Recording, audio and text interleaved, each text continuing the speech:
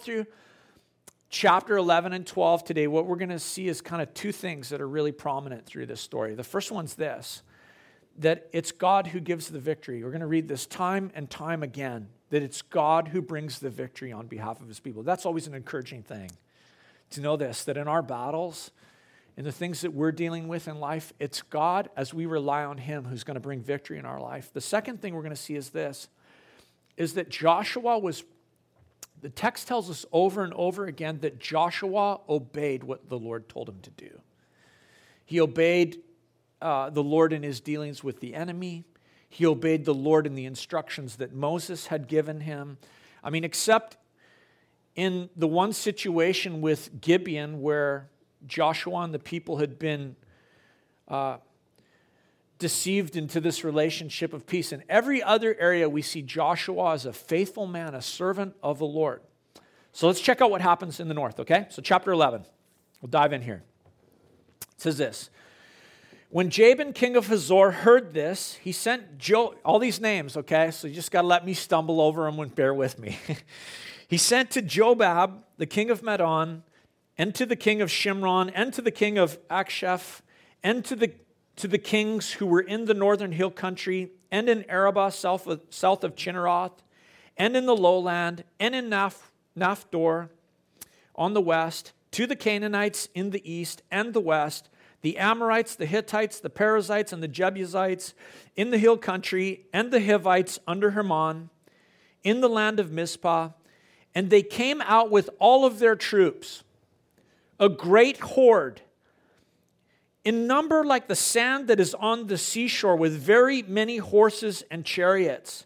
And all the kings joined their forces and came and encamped together at the waters of Merom to fight against Israel.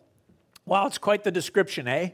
This army that is like the sands on the seashore. Now, the Jewish historian Josephus says that they actually estimate that this army was about 300,000 foot soldiers. So that's pretty serious.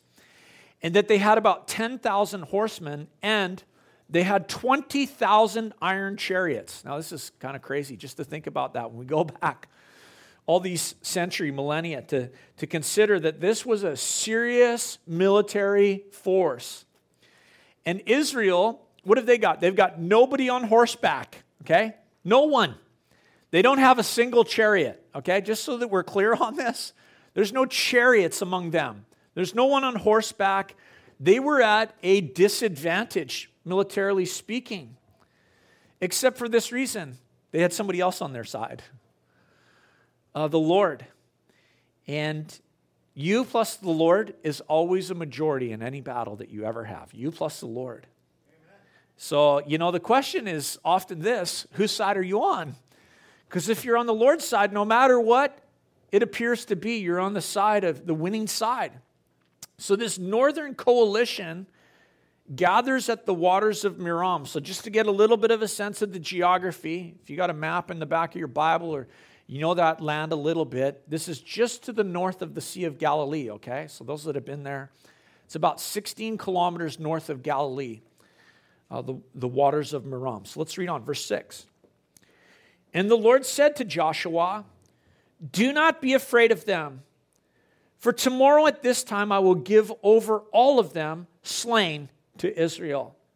You shall hamstring their horses and burn their chariots with fire. So Joshua and all his warriors came suddenly against them by the waters of Merom and fell upon them. And the Lord gave them into the hand of Israel, who struck them and chased them as far as Great Sidon and Mizrapoth-maim, and eastward as far as the valley of Mizpeh. And they struck them until he left none remaining. And Joshua did to them just as the Lord had said to him. He hamstrung their horses and burned their chariots with fire.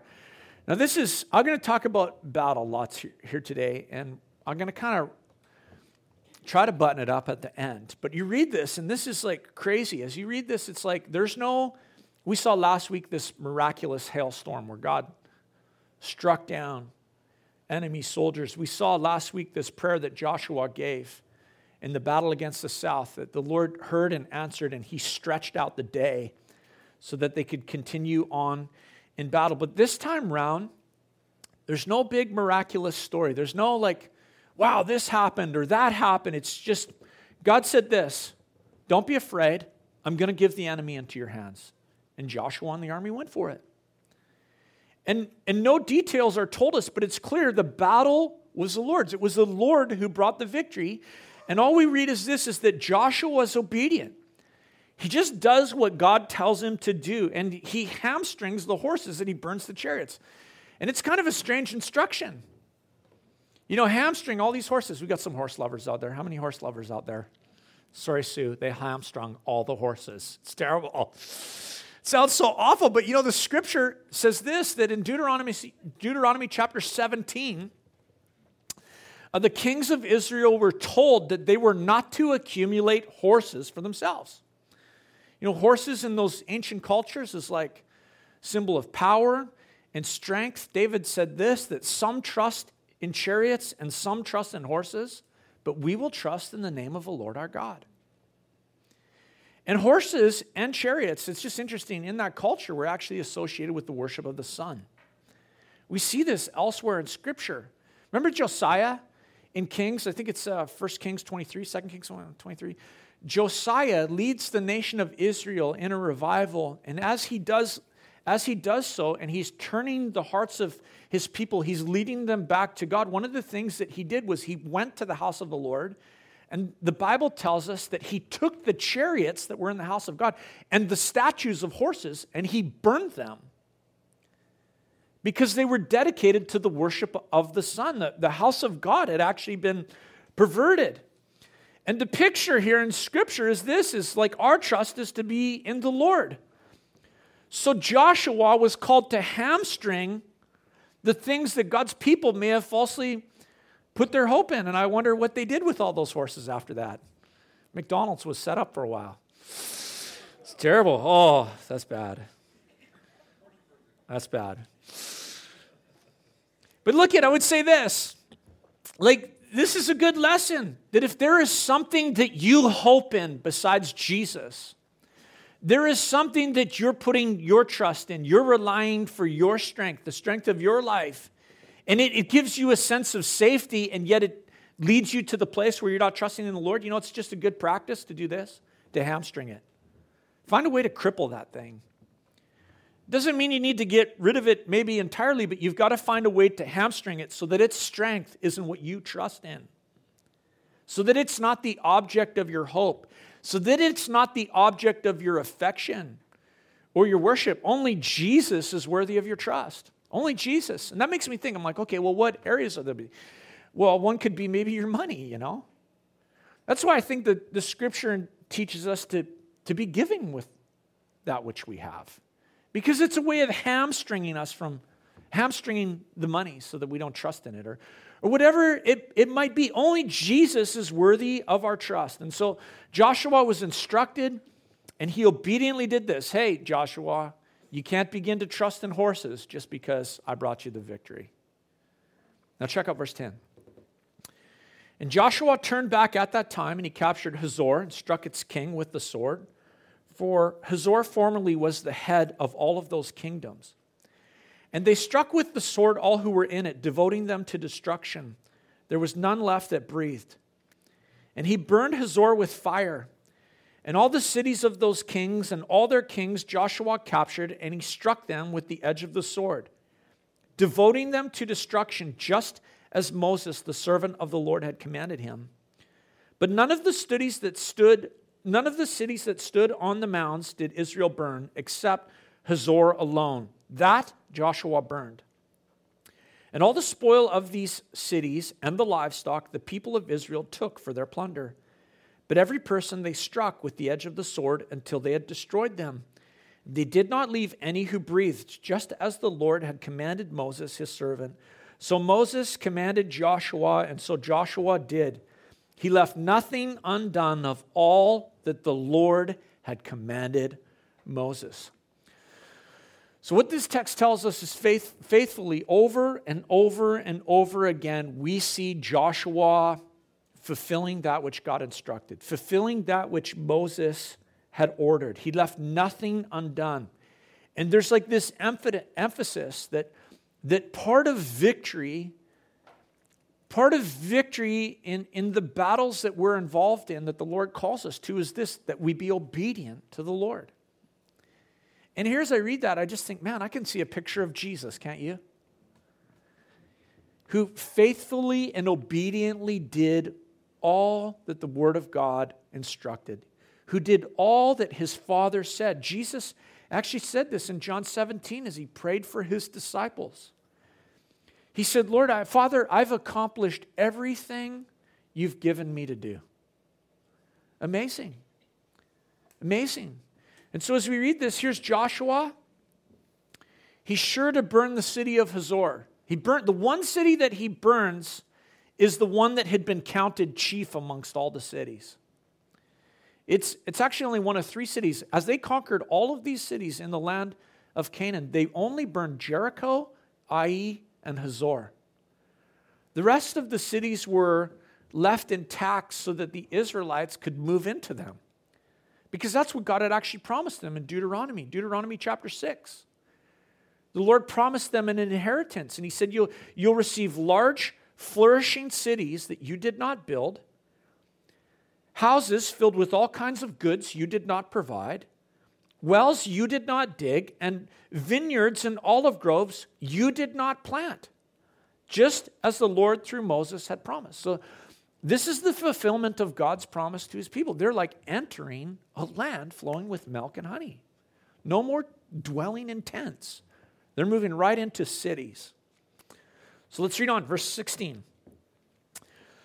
So Joshua took all that land, the hill country, and all the Negeb, and the land of Goshen, and the lowland, and the Arabah, and the hill country of Israel, and its lowland, from Mount Halak, which rises towards Seir, as far as Baal-Gad, in the valley of Lebanon, below Mount Hermon. And he captured all their kings and struck them and put them to death. Verse 18. Joshua made war a long time with those kings. There was not a city that made peace with the people of Israel except the Hivites, the inhabitants of Gibeon. They took them all in battle, for it was the Lord's doing to harden the hearts that they should come against Israel in battle in order that they should be devoted to destruction and should receive no mercy but be destroyed, just as the Lord commanded Moses. I'm going to read through to the end of the chapter here. Verse 21. And Joshua came at that time and cut off the Anakim from the hill country, from Hebron and Debir, and from Anab, and from the hill country of Judah, and from the hill country of Israel. Joshua devoted them to destruction with their cities.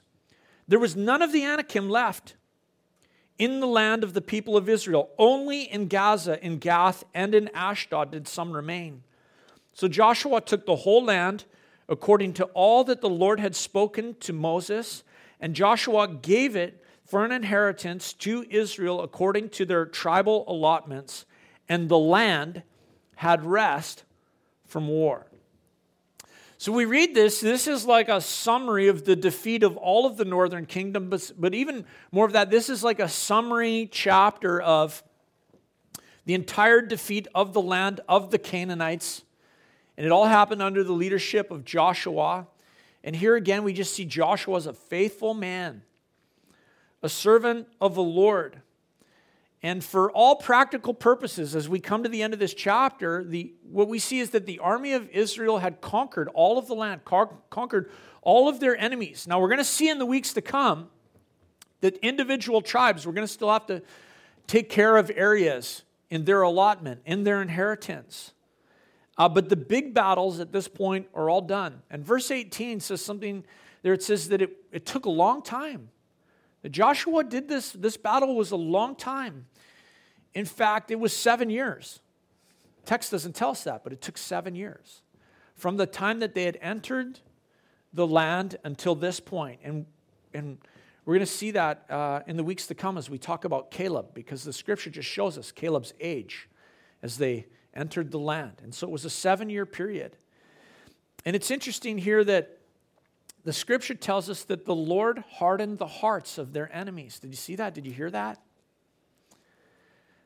This reference to God hardening the hearts of the Canaanites kind of reminds me of the story of the Exodus. God's people being freed from slavery in Egypt. There, in that story, when God's people came out of Egypt, God hardened the heart of Pharaoh. That's what the scripture tells us. And then the Lord sent plagues against the gods of Egypt. And a careful reading, when you read the Exodus passage and you read the story of God's children coming out of the land of Egypt, you see this really clearly, that God's actions against Egypt were actually tied to the heart of Pharaoh, to Pharaoh's defiance against God. And, Pharaoh, he would respond to Moses and Aaron. They would come to him with a message from the Lord, and they would say, the Lord says, let my people go. And Pharaoh would say things like, who's the Lord? Who's the Lord that I should obey him and let Israel go? I don't know the Lord. Why should I let Israel go? And repeatedly, the account of Exodus that Moses writes for us tells us that Pharaoh hardened his heart against the Lord. And as a result, the Lord sent plagues. The purpose that God sent those plagues, he said, was so that Egypt would come to know that he was the Lord. Now you think about it, the story of the Exodus, God could have forced Israel's release after just one plague. But his purpose was to display his power against the gods of the Egyptians. So as Pharaoh hardened his heart, the text tells us at the same time, God hardened Pharaoh's heart. This is an amazing thing, this sometimes confusing thing that a human being can harden their heart against God, and yet at the same time, God can harden their heart.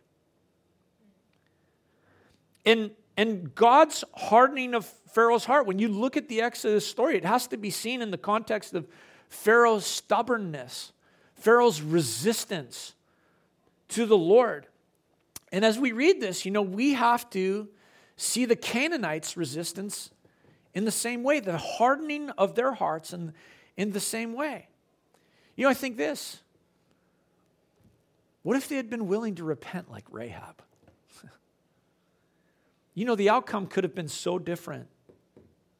Could have been so different, but they didn't repent like Rahab. They continued in their stubbornness. They continued in their resistance to the Lord, who the scripture tells us had been reaching out to them for more than 400 years. And it's crazy as you read it. I'm going to talk about this in a minute more as we get to the end here. But one of the things also that's really cool in here is that the writer tells us in great detail that Joshua defeated the Anakim. The Anakim were the giants in the land. When 40 years earlier, Joshua and Caleb and 10 other men had been sent in as spies into the land, and they came back to Moses, and they brought the report. They said, the land truly is a land flowing with milk and honey. Joshua and Caleb said, let's do it. Let's go take it. God's given us this land. But 10 other spies rebelled, and they said this, no, there's giants in the land. Yes, the land's a land flowing with milk and honey. There's God's blessing is there, but there are giants in that land, and we're too small. We're small to battle these guys. But this text tells us that Joshua cut them off, and it tells us that all over the place, he pursued the Anakim. And actually, it's interesting that it says that he cut them off everywhere except in one place. It says this, verse 22. There was none of the Anakim left in the land of the people of Israel, only in Gaza, in Gath. Do you remember who's from Gath? Does anybody remember who's from Gath? Goliath. Goliath is from Gath, the only place the giants in the land survived. Joshua cut them off. Cut them off. And so this is amazing, just as God works through this man and in his life, as he's obedient to the Lord gives him victory over the very giants that stood in the way of God's people entering into their promise. So let's read on. Chapter 12. We're not going to do this all the way through the book of Joshua. I'm just going to tell you this. As we get next week and we start breaking down the inheritance in city after city. We're just going to like touchdown, touchdown, touchdown. But this morning we're going to read chapter 12, okay? It says this. Now these are the kings of the land whom the people of Israel defeated and took possession of their land beyond the Jordan toward the sunrise, from the valley of Arnon to Mount Hermon and all of Arabah eastward. Okay, so just to clarify this is the list of kings that were defeated in the east, okay, on the eastern side of the Jordan River. Sihon, king of the Amorites, who lived at Heshbon and ruled from Aor, which is on the edge of the valley of Arnon, and from the middle of the valley as far as the river Jabbok. The boundary of the Amorites, that is, half of Gilead, and the Arabah to the Sea of Chinneroth, that is Galilee, that's the Sea of Galilee, eastward, and in the direction of Beth Jeshemoth and the Sea of the Arabah and the Salt Sea, that is the Dead Sea, southward to the foot of the slopes of Pisgah, and Og, king of Bashan, one of the remnant of the Rephaim, who lived at Ashtaroth in Edrei and ruled over Mount Hermon and Salcah and all Bashan, to the boundary of the Geshurites and the Maccathites, and over half of the Gilead, to the boundary of Sihon, the king of Heshbon. Moses, the servant of the Lord, and the people of Israel defeated them, and Moses, the servant of the Lord, gave their land for possession to the Reubenites and the Gadites and the half tribe of Manasseh. So, as this is recorded for us, what we just see is two kings. There were two kings defeated by Moses before the children of Israel entered into the promised land. It was on the eastern border of the Jordan. And Moses gave that land to 2.5 tribes that requested that they receive that as their inheritance. So Moses defeats just two kings. But now let's jump to the other side of the river, the west side, and read what Joshua did. Kings defeated by Joshua. And these are the kings of the land whom Joshua and the people of Israel defeated on the west side of the Jordan, from Baal-Gad in the valley of Lebanon to Mount Helek, that rises towards Seir. And Joshua gave their land to the tribes of Israel as a possession according to their allotments in the hill country, in the lowland, in the Arabah, in the slopes, in the wilderness, and in the Negeb, and in the land of the Hivites, the Amorites, the Canaanites, the Perizzites, the Hivites, and the Jebusites. Verse 9, the king of Jericho, 1. The king of Ai, 1. Which is beside Bethel, 1. The king of Jerusalem, 1. The king of Hebron, 1. The king of Jarmuth, 1. The king of Lachish, 1. The king of Eglon, 1. The king of Gezer, 1. The king of Debir, 1. The king of Geter, 1. The king of Hormah, 1. The king of Arad, 1. The king of Lebna, 1. The king of Adullam, 1. The king of Makkedah, 1. This is crazy. The king of Bethel, 1. The king of Tappuah, 1. The king of Hepher, 1. The king of Aphek, 1. The king of Lasharon, 1. The king of Madon, 1. The king of Hazor, 1. The king of Shimron Miron, 1. The king of Akshaph, 1. The king of Tanakh, 1. The king of Megiddo, 1. The king of Kadesh, 1. The king of Jokneam and Carmel, 1. The king of Dor and Naphdor, 1. The king of Goyim and Galilee, 1. The king of Tirzah, 1. In all, 31 kings. Man, 15 kings. 16 kings to the south, 15 kings to the north. Joshua took them all. And I think that this is amazing because I'm like, Joshua for us is a picture of Jesus. Moses to me is a picture of the law. It's like, yeah, he took down a couple. But look what Joshua did. Look at the work of Jesus. The work of Jesus is this picture.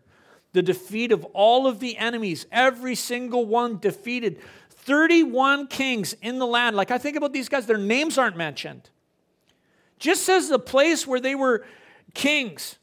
You know, in their day, they would have been like well known. People would have known, oh yeah, the king of Bethlehem, yeah, that's so-and-so. The king of like Jerusalem, that's so-and-so. People would have known their names. They were like the famous people in their day. Yet their names aren't listed. It's interesting, the Holy Spirit did not care to list their names in Scripture. Just the places where they ruled, but we don't even know who they were. Sports fans out there saw this week that like the biggest contract was doled out ever in the history of sports. $503 million to Patrick Mahomes for a 10-year contract. Isn't that crazy? When the contract kicks in, Patrick will make almost $5,800 an hour, 24 hours a day for 10 years. Is that insane? That is insane. You know that years from now, people will say this, Patrick who? Who? Mahomes who? God didn't care to write down these names. He didn't. But you know, there's a spot where he writes down names and it matters for all of eternity. He keeps track of those names. The Bible says it's in the Lamb's book of life. There, Jesus, the Lord writes down the name of those who put their trust in Jesus. And I just think about this, I think, wow, so what? You were king. So what? You signed your contract. To have your name written down in eternity is what matters. And this book, the Bible, this book is full of words that the Lord says will never pass away. But you know whose names aren't recorded there? These 31 kings. Not mentioned. And as we read this, as I just considered this text this morning, what I wanted to do is just wrap it up this way. To observe some things about the Lord and His character and His nature as we read about the defeat of all of these kings. The first thing I think of is this, is the righteousness of God. You read this text and some people are really bothered when they read the Bible and they see the harshness of God's actions. This is brutal, isn't it? Who's kidding who? I have to say that I'm not one of those guys that gets really bothered by that. It's just the truth. I read it and I'm like, oh, cool. War's so fascinating. What's going on here? And so I don't get totally bothered by it, but I know many people do, and I probably should be more bothered by it.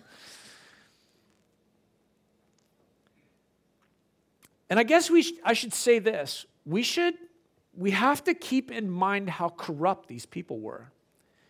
And that's what we so often forget as we just read it on the surface. These nations, these kings, the people that they led, they practiced every vile thing that you can imagine. All of them, sacrificed their own children to their gods and to their idols. Which I think is happening in our culture. 1,000 children a day sacrificed so you won't be poor. These nations were given many years and many opportunities to turn from their wickedness, to turn from their evil, like Rahab. They could have done what Rahab did. Rahab was a woman living as a harlot, running a house of prostitution. What she was doing in the sight of the Lord was wicked, but Rahab did this. When she heard about the Lord, she turned. And she turned in repentance towards the Lord. And instead of pursuing her path of destruction. And the judgment of these nations, as we just consider this, the judgment on these nations was a declaration that God is righteous and God ultimately judges sin. He brings His judgment against the rebellion of mankind against Him. He's very patient. In fact, His patience ensures that His judgment will come slowly. It comes slowly. But His righteousness ensures that His judgment does eventually come. It comes. And instead of resisting God, these folks had the opportunity to repent. And they didn't. And I think for us, instead of resisting God because we feel bad, we read this story and we feel bad for those people, don't you? Instead of resisting God because we feel bad for the Canaanites, we should realize that if we follow in their pattern, resisting God, we too will surely meet His judgment. That's what the righteousness of God is all about. When we read or hear these accounts in Scripture, the proper response should be this: what does God actually want from me so that I don't end up in the position that those folks ended up in. And for them, the proper response was this: to repent and to turn from their sin and their wicked ways. And part of God's judgment against sin is this, is that he hardens human hearts. Isn't that crazy? But that's what God does. It's one of the ways that he brings his judgment, is he's bringing his message of repentance and people refuse. He just works in a heart to harden it, to give it over to that which it desires. And instead of surrendering to Israel and seeking God for his mercy, what did the Canaanites do? They just continued on their path of destruction. Tried this very same move that the kings of the south tried. Formed their coalition and defeat God's people. And look, the warning of Scripture for us is this: when we keep rejecting God's truth, he judges us by hardening our own hearts to our own destruction. And I just think, wow, that's a scary thing. That's a fearful thing. And so in light of these accounts, here's the practical application we should walk away with. The question, it's this: what does a righteous God require of me? What does a righteous God require of me? Here's another thing I see about the Lord in here: his faithfulness. His faithfulness. Joshua is filled with example after example of the faithfulness of God. And this text is just one more example that we read this morning. Each of Israel's conquests was testimony to the fact of God's ability to keep his promises, that God is faithful. Joshua, don't be afraid. Don't be afraid. Just be obedient to what I tell you to do. And I will show myself faithful to my promises and to my word. And so if I was to say, what's the application from us when we think of God's faithfulness? It's this: just be obedient to what God is calling you to do. And God will be faithful to his character and faithful to you. The other thing I see about the Lord is this, is his sufficiency. The sufficiency of the Lord. A constant theme throughout the book of Joshua is the fact that God fights for his people, that God is fighting on behalf of his people. Now, Israel had to go into battle. They had to go into battle. They had to pick up their swords and go deal with the enemy. But the text makes it clear that they're the secondary characters. That the main character is the Lord. That the Lord was the one who was sufficient to win the battle, not them. And the sufficiency of the Lord was especially on display in Israel's victory over the Anakim, the giants that were in the land of Canaan. 40 years earlier, these giants had so terrorized the Israelites that they had refused to enter the land. And now the Lord shows his sufficiency as they just go. The giants, the giants don't shrink. Not that I know of. Is that true, Greg? Did giants shrink? Giants don't shrink. So in 40 years, it's not like these giants had just shrunk so that a new generation of Israelites could deal with them when they came on the scene. No, the difference was this generation believed in the Lord and in his sufficiency to take down the enemy. They believed that God was greater than the giants that they were facing. And the same God who was sufficient for Israel is, equally sufficient for you and I today. Amen? No matter what the circumstance, no matter what the difficulty, no matter what giant we're facing, God is sufficient. And as you read this story, as we think about where we've been today, the character who played the role in illustrating all of this about God, his righteousness, his faithfulness, his sufficiency, was this man Joshua, a faithful servant. But when we zoom out in the scripture, we know this, that Joshua is just a picture of Jesus. Because Jesus is the main character in all of God's story. Jesus is righteous. Jesus is faithful. Jesus is sufficient. See, the character of God that's seen in this text is a picture of Jesus. And I think about the righteousness, the faithfulness, and the sufficiency of Jesus. And you have to think about what? The cross and the resurrection. All that Jesus did to save you and I, who God had counted as unrighteous because of our rebellion against him,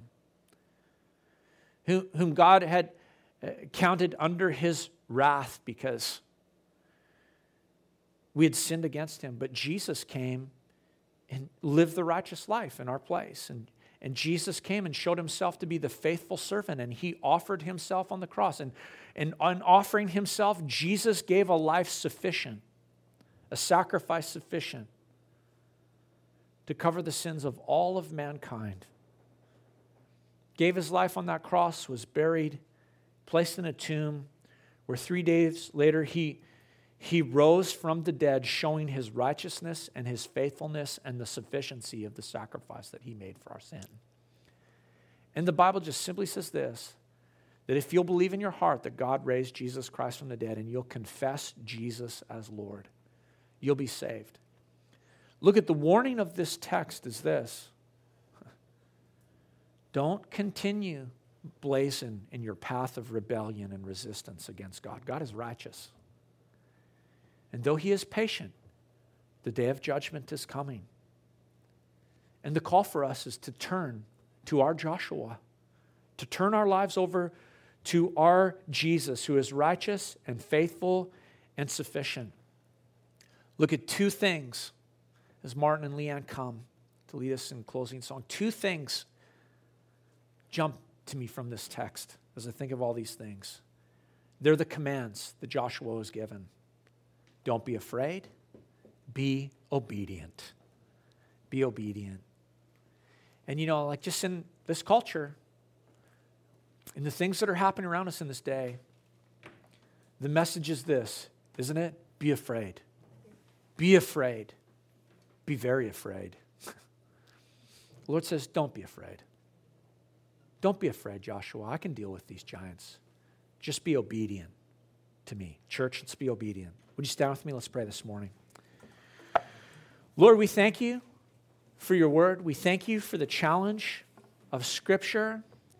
Jesus, we just acknowledge before your Father in heaven, before our brothers and sisters, before each person here, Jesus, that we believe that you're our Joshua, that you're our commander, that you're leading us in victory over our giants. Jesus, we declare by faith that you are righteous, that Jesus, you are faithful, that Jesus, you are sufficient for all things.